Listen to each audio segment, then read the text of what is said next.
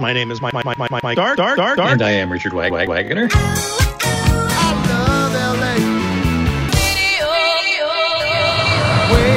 We're back. Do exactly as we say and no one gets hurt.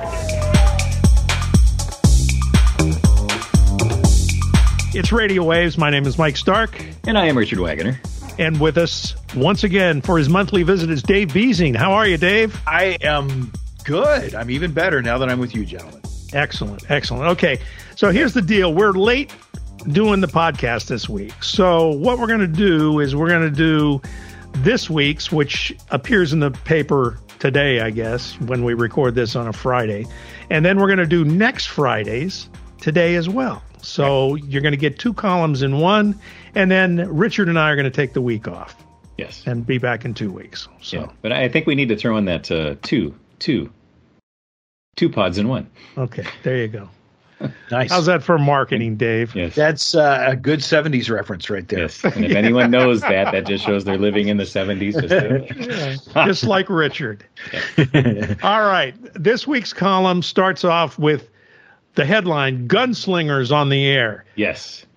I'm not a gun guy. Tell me about this. Well, it's just kind of an interesting thing to me because it is in Southern California, having a gun show on the air in Southern California. Keeping in mind, it is a pay-for-play show anyway. But It's kind of funny because this guy, Jeff Taverner, who started the show, he had a gun collection and he started thinking, well, what can I do to make money? Maybe I'll open up a gun shop. So he does that. And then he goes to the radio stations to try to kind of sell marketing for that. And so he does this ad. I think it was originally on KEIB, and kind of tries to do the thing himself. And he goes, "Hey, what do you think? You want to come to my gun show?" And he tried to make it stand out by being almost corny. And then he got a call one day from KABC saying, would you like to do a show? So it kind of started that way, and it's just a thing that he likes doing. It is pay for play, but he does make money off of it, I think, through sponsorships and things like that, or at least it's the marketing for his shop. It's kind of a fun little listen. It's not, he makes sure to keep politics off. He actually tries to talk about safety and paperwork and what you would have to go through to do one, and why you might want one, why you might not want one, things like that. And, probably just helps market his own shop. I'm interested in listening to his show at some point. I want to listen and see how he avoids politics with that hot button issue. It just seems like I'd actually like to get your opinion on that, Mike. Yeah, I can't picture that he's able to do it without some sort of political slant to it. Could be. He does have it on recording podcasts. You can access the old shows if you want to find it that way too. You're going to give it a shot. There we go. There. Now we're nice. Keep that handy. Yeah. Richard goes on about AM again. What's this about, Richard? Well, actually, it's kind of a thing from the past, back in the days when people were experimenting with different ways to get better sound out of the radio. One of the things people don't necessarily realize that Armstrong, who helped invent AM radio, hated it because he hated the static. And he didn't really like the way the fidelity was at first, but it was mainly the static. So there were efforts to make it sound better, and one of the efforts involved, I forget the official name, but there were various attempts, and one of the attempts was on WLW in Chicago, which this is back in 1959, actually expanded their bandwidth so that they were broadcasting 17 to 21,500 hertz. If you know anything about that, that's actually bigger than FM, which is 20 to 15. So if you had good reception without static on a good radio, you could actually sound really good. Of course, the problem is you still have the static problem, and that's what's killing AM radio these days. But it's just one of those interesting things from the past that I like to bring out every once in a while. And Armstrong went on to invent FM, right? Yeah, he invented FM because he hated AM. It's kind of interesting. Isn't there a great documentary or a docudrama or something about his life? I think I saw that years ago. It's really good. Mike, I meant to say Cincinnati, not Chicago. It's WLW Cincinnati. And you were saying, Dave, that you think there's a documentary or a... I think it's a documentary, come to think of it. I've seen part of it, or I've read about it, basically his life and how the fights he had with RCA over FM because RCA had so much money invested in AM, they didn't want FM to really make it. So they kind of threw roadblocks in around, and he had patent fights and things like that. So, and I don't want to spoil the end of the story, but it doesn't end well for him. No, it does not. It does not. But his invention went on to great things. Absolutely. Yeah. Okay, so that was this column this week. And now we're going to jump into next week's column, which is basically a ratings column, which is great because we got Dave here. He can give us some insight into some of these numbers and all of that. But lay it out for us, Richard. What's the story with the ratings this time? What's interesting is it's kind of a settling from the Christmas holiday season where, Coast just goes crazy. So everything's a little bit back to normal. And as far as local things, there's not a whole lot happening. You don't have the election to worry about. You're not having all these weird things happening. So the Ukraine is having an effect, and it did help KFI and KNX go up pretty substantially, a 57% increase in ratings for KFI since the beginning of the year. KNX is about 40% up, so pretty damn big increase. But everyone else is kind of in the same place. You had people who are liking music. There's Coast was still number one. These are all 6+. Dave can get into other ratings because Dave has magical powers to get ratings that I can't get to. But basically, it's Coast, K-Earth, The Wave. We had a 0.2 of the streaming things for both The Wave and K-Earth, so that kind of puts them a tiny bit higher, not a whole lot higher, but I think that's interesting. And just overall, pretty much business as usual ratings-wise. Yeah, I don't have a lot to add to that. KLVE on the 25 to 54 demo, the one that so many advertisers buy against, and KLVE jumped from 5th to 1st this month. So Jeez. Yeah, they're doing very well. And Coast slipped from number 1 to number 2. It's actually their worst 25-54 share since May. They are in a tie for second place in the money demo with KBIG, MyFM. K-Earth continues to be top 5. They're number 4. KISS slid a little bit ratings-wise, but held 5th position in a tie with KLAX. 1834, the young end, KISS is in a number 1 tie with, who would you expect to do well 18 to 34? And you're wrong. The Wave. Oh, that's interesting. I would never have guessed that. I would have never guessed that either. I always thought the Wave skewed a little older. Trick question there, yeah. And Real 92.3, number 3. K-Earth, number 4, down from 3rd. K-Earth, gold stations, especially good ones like K-Earth, are doing very, very well with the younger demos these days. And there's a whole debate in the industry, not really a debate, but people are asking the question, is the younger audience really that into older music? Which they probably are. There's probably some logic to that because they're discovering their music these days through streaming services and YouTube, and they're not waiting to be marketed to by the record labels with their agenda. So there's that. There's also the theory that the young people who will carry meters might be a different breed than the average younger person and less into new music, perhaps. There's also a theory that younger people and, in a sense, to some degree, all of us are skeptical about marketing and being marketed to, and they think that older music is authentic, is the real stuff that happened before record labels and major marketing campaigns came along. They actually resent that certain artists today are being marketed to them because they don't like marketing. So that's interesting. So there's that theory as well. But anyway, K-Earth in a tie for 4th with KBIG, and Power 106 up quite a bit, but at 6th, 18 to 34. That is definitely below where they used to run back in the day, but better than they've been lately. How was KLOS in the money demos? Because they were pretty darn good in the 6+. Yeah, I do not have anything deeper in 25-54.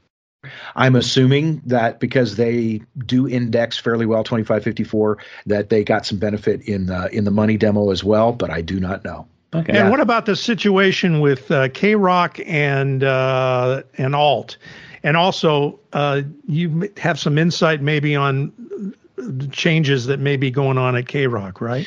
Yeah, the alt still has the lead, although as Richard pointed out in his column, it's a little narrower margin than it has been in a while. I don't have the 1834, but I know they didn't place in the top 5 or 6 either station, 18 to 34. 2.26 plus to a 1.4 overall. Alt 98.7 is still leading K-Rock. When you think about K-Rock, not to kick them when they're down, but this is the discussion in the industry. It's still shocking to a lot of people who've been following radio for years, Los Angeles radio in particular, that K-Rock would be below a 2 share at a 1.46 plus. Yeah. Yeah. So what appears to be happening with the music at the 2 stations is, you talked in your column, Richard, and you guys talked on this podcast as well about the changes taking place at 91X in San Diego, kind of the K-Rock of San Diego. In fact, when it was launched in the early 80s, it was consulted by Rick Carroll of K-Rock. That's right. He had a lot to do with turning that station on. It was one of the very few alternative stations in the country at that point, and definitely revolutionary for San Diego. It had a San Diego sound. Anyway, 91X has incorporated a much wider breadth of music era-wise, and is now playing everything from their sign-on through today. Still have some current music in there, but not a lot. A lot of 90s, quite a bit of 80s, and some post-2000 as well. And they've really made a marketing push on the air and off that the original 91X is back, that they are the real alternative, because as we've discussed before, a lot of those alternative fans that grew up with stations like K-Rock or 91X or Live 105 in San Francisco, as an example, those people are now in the older end of 25, 54, some of them even over 55, and they don't feel, though, that alternative radio today has much of a relationship, much in common with the alternative stations that they grew up with, because the new music today is pretty much just whatever rock music is being marketed to people, and even some of that not very rock by traditional definitions of rock. It's pretty poppy. And of course, as an older audience that loves that alternative from back in the day, they're not hearing those songs either. So what K-Rock is apparently doing, based on what's on the air today or this past week, I ran some analysis reports, is they are not going all the way back to the 80s, at least not very much, not like 91X is. And the reason for that, I've not heard this in any official sense. There's no press release. But Jack is a very important station for Odyssey. And Jack, when it was launched, Kevin Weatherly was involved with that station as he was with K-Rock. Kevin always said that Jack was going to play K-Rock's gold, along with some other gold as well. I mean, there's Aerosmith, there's other stuff in there too, a lot of rock and some pop product as well. But a key ingredient to Jack FM in Los Angeles is that K-Rock gold, that alternative from the 80s and 90s. So they don't want to jeopardize or bastardize Jack FM by turning K-Rock too gold oriented. Because Jack FM is making a lot of money for them. Right. It's doing very well. It would sabotage them to try to help another station. So that has to be a big concern of theirs. They're not going to go back as far as 91X is, but they are going back more into the 90s, and they're trying to lean the music a little bit more to the rock end of the spectrum, as alternative was in the 90s and early 2000s. So they're still playing a lot of the same current music that 98.7 plays, but they are favoring, in both their current selection and definitely in their gold selection, they are favoring the songs that have a little bit more of that grunge rock sort of a feel to it. So the current and recurrent balance, the number of new music songs, percentage of new music on those two stations, still very, very close, almost identical. It's about 30% of each station that comes from 2020 and later on both stations. And you've got, but the big difference is that on 98.7, post 2000 is almost 80% of the entire station, whereas it's not quite 70% on K-Rock. Okay. So you've got about a 10% difference there. And so you've got 21% pre-millennium, if you will, on 98.7, and you've got almost a third of K-Rock is pre-millennium on K-Rock. And when I read the core artist list, you'll really understand the difference. Here's the core artist list for 98.7. Now, this includes, of course, current music influence on these core artists as well. The most played artists on these stations. On 98.7, it's Red Hot Chili Peppers, who were huge, of course, in the 90s and have been off and on since, and they do have current music out, so they're in current rotation. Glass Animals, Cannons, No Doubt, Green Day, 21 Pilots, Killers, Paramore, Nirvana, Muse, and Weezer. That's on 98.7. Now on K-Rock, Green Day, Foo Fighters, Red Hot Chili Peppers, Weezer, all four of them with still making music today and in current rotation. But those are 90s imaged bands. Those are bands that have been around 20 years or more. Then Muse, Linkin Park, Black Keys, that are post-2000 bands, but not brand new ones. Imagine Dragons, Blink-182, and another 90s band, and Killers. So you can really feel the difference when you look at the core artists. Yeah, that's interesting because they are both playing alternative but different. That is interesting. Yeah, definitely. It's almost like you guys take these records, we'll take these. Mm-hmm. You throw that Jack equation into the thing, and that really does color. It explains a lot. It colors the whole rating situation. And, you're trying to do something, maybe if you're a program director that actually is trying to do something creative and have that restriction put on you a little bit. Sure. I don't know. Yeah, no, it definitely happens. Well, on the female side, you have the wall of women, if you will, at iHeart, because you have Coast at the older end, My, and Kiss. And between those three stations, they really want to cover pop music for women across a large age group.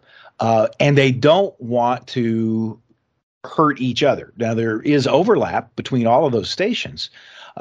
They would be foolish to think that they're living in a vacuum, operating in a vacuum, and that they should not duplicate any music between those stations. But they do try not to overlap more than they have to. They want to differentiate as much as they can while not hurting themselves too much competitively by doing so. There's a sweet spot that is a balance. And then it's the same new slogan, by the way, Dave. A sweet spot that is a balance? No, if you're a woman, you should be listening to us. right. Now and then on the CBS, now Odyssey side of things, they have always tried to move those stations in somewhat lockstep. K-Rock, Jack, and then at the upper end, K-Earth. That's actually harder in a sense, at least from my experience in talking with a lot of radio programmers, that men are more set in their ways and women are willing to experiment a little bit. So it's a tougher situation in some sense on Odyssey. That's an interesting thought. Yeah. That's women, I think, and when we get into these stereotypes, they are that, and we should probably we should be called sexist and all of that for saying these things. But I had a general manager who used to always say, I'll blame it on him. He used to say that if you are a 40-year-old woman in Los Angeles, you want to be, and you are portraying yourself and you are living as best you can the lifestyle of a 30-year-old woman in Los Angeles. Yeah. It was his theory that it had a lot to do with Los Angeles and the pressure here to stay contemporary, being it's the pop culture capital of the world. So there is that, I suppose, but I think that's a little bit about the genders as well. Whereas you've got to generalize and stereotype, men do get set in their ways, and they're just old curmudgeons. So many men, not everybody, but so many men, whatever music came out after high school or certainly after college, they could care less. They. Yeah, my age group of people that I went to high school with think music ended with Creedence Clearwater. Yeah, right. Yeah, no, it's true. I years ago I went to a brainstorming workshop, and they put me in a group with a product team from Kellogg's cereal in Battle Creek, Michigan. And these Kellogg's people were like, oh, my God, here's our problem. Here's why we're here. We're trying to figure out how to brainstorm. How do we get guys to stop eating the sugary kids cereals from General Mills that they grew up with? That's because all these 40-year-old guys are eating Captain Crunch. And Kellogg's is like, we want them to grow up and eat the good stuff, but they want to eat that candy cereal. That's funny. But you're right. I've seen that. And so true. True. I used to make fun of my dad because my dad was someone who grew up with big bands and loved the crooners and things like that. And, back in the 70s, he just pretty much didn't like anything that was made after the 40s. Well, take that to now. That's the 90s. Yeah. That's right. It wasn't that far back when you compare it. Yeah. Yeah. Well, as always, Dave, you gave us a great insight into certain things that, it's sometimes is like a three-dimensional chess game that's being played out there in the market. And you're able to bring all that to the forefront, and we can kind of understand it better than just us dummies reading the 6+ ratings. So thank you for that. One more little piece in your column, a tribute to the late, great Shauna, who I fortunately got to work with at KLOS. What is this about? It's one of the Mixcloud things. I think I might have actually forgotten to put it as Mixcloud, but I do have the link to it, which will take you right to the thing. But it's basically Shauna, 1975 to 2001, starting at KFRC, going through KHJ, through KLOS, and then stuff I had actually either forgotten about or never heard. Or K-Light? I don't remember that. Do you remember her on K-Light? I do not. Yeah, but anyway, she's there, so it's kind of fun. So give it a listen. The link's right in the column. It's wonderful. I want to hear her on KHJ because I've never heard that. Yeah. So that should be interesting, without a doubt. Yeah. All right. Anything else in the news from either of you fine gentlemen that we need to talk about? Nothing here. Richard would be the one that would know that, but thanks for having me on. Well, thank you for being here again. And we will take this coming week off. Right. And we'll be back in 2 weeks. So thanks again, guys. This has been Radio Waves.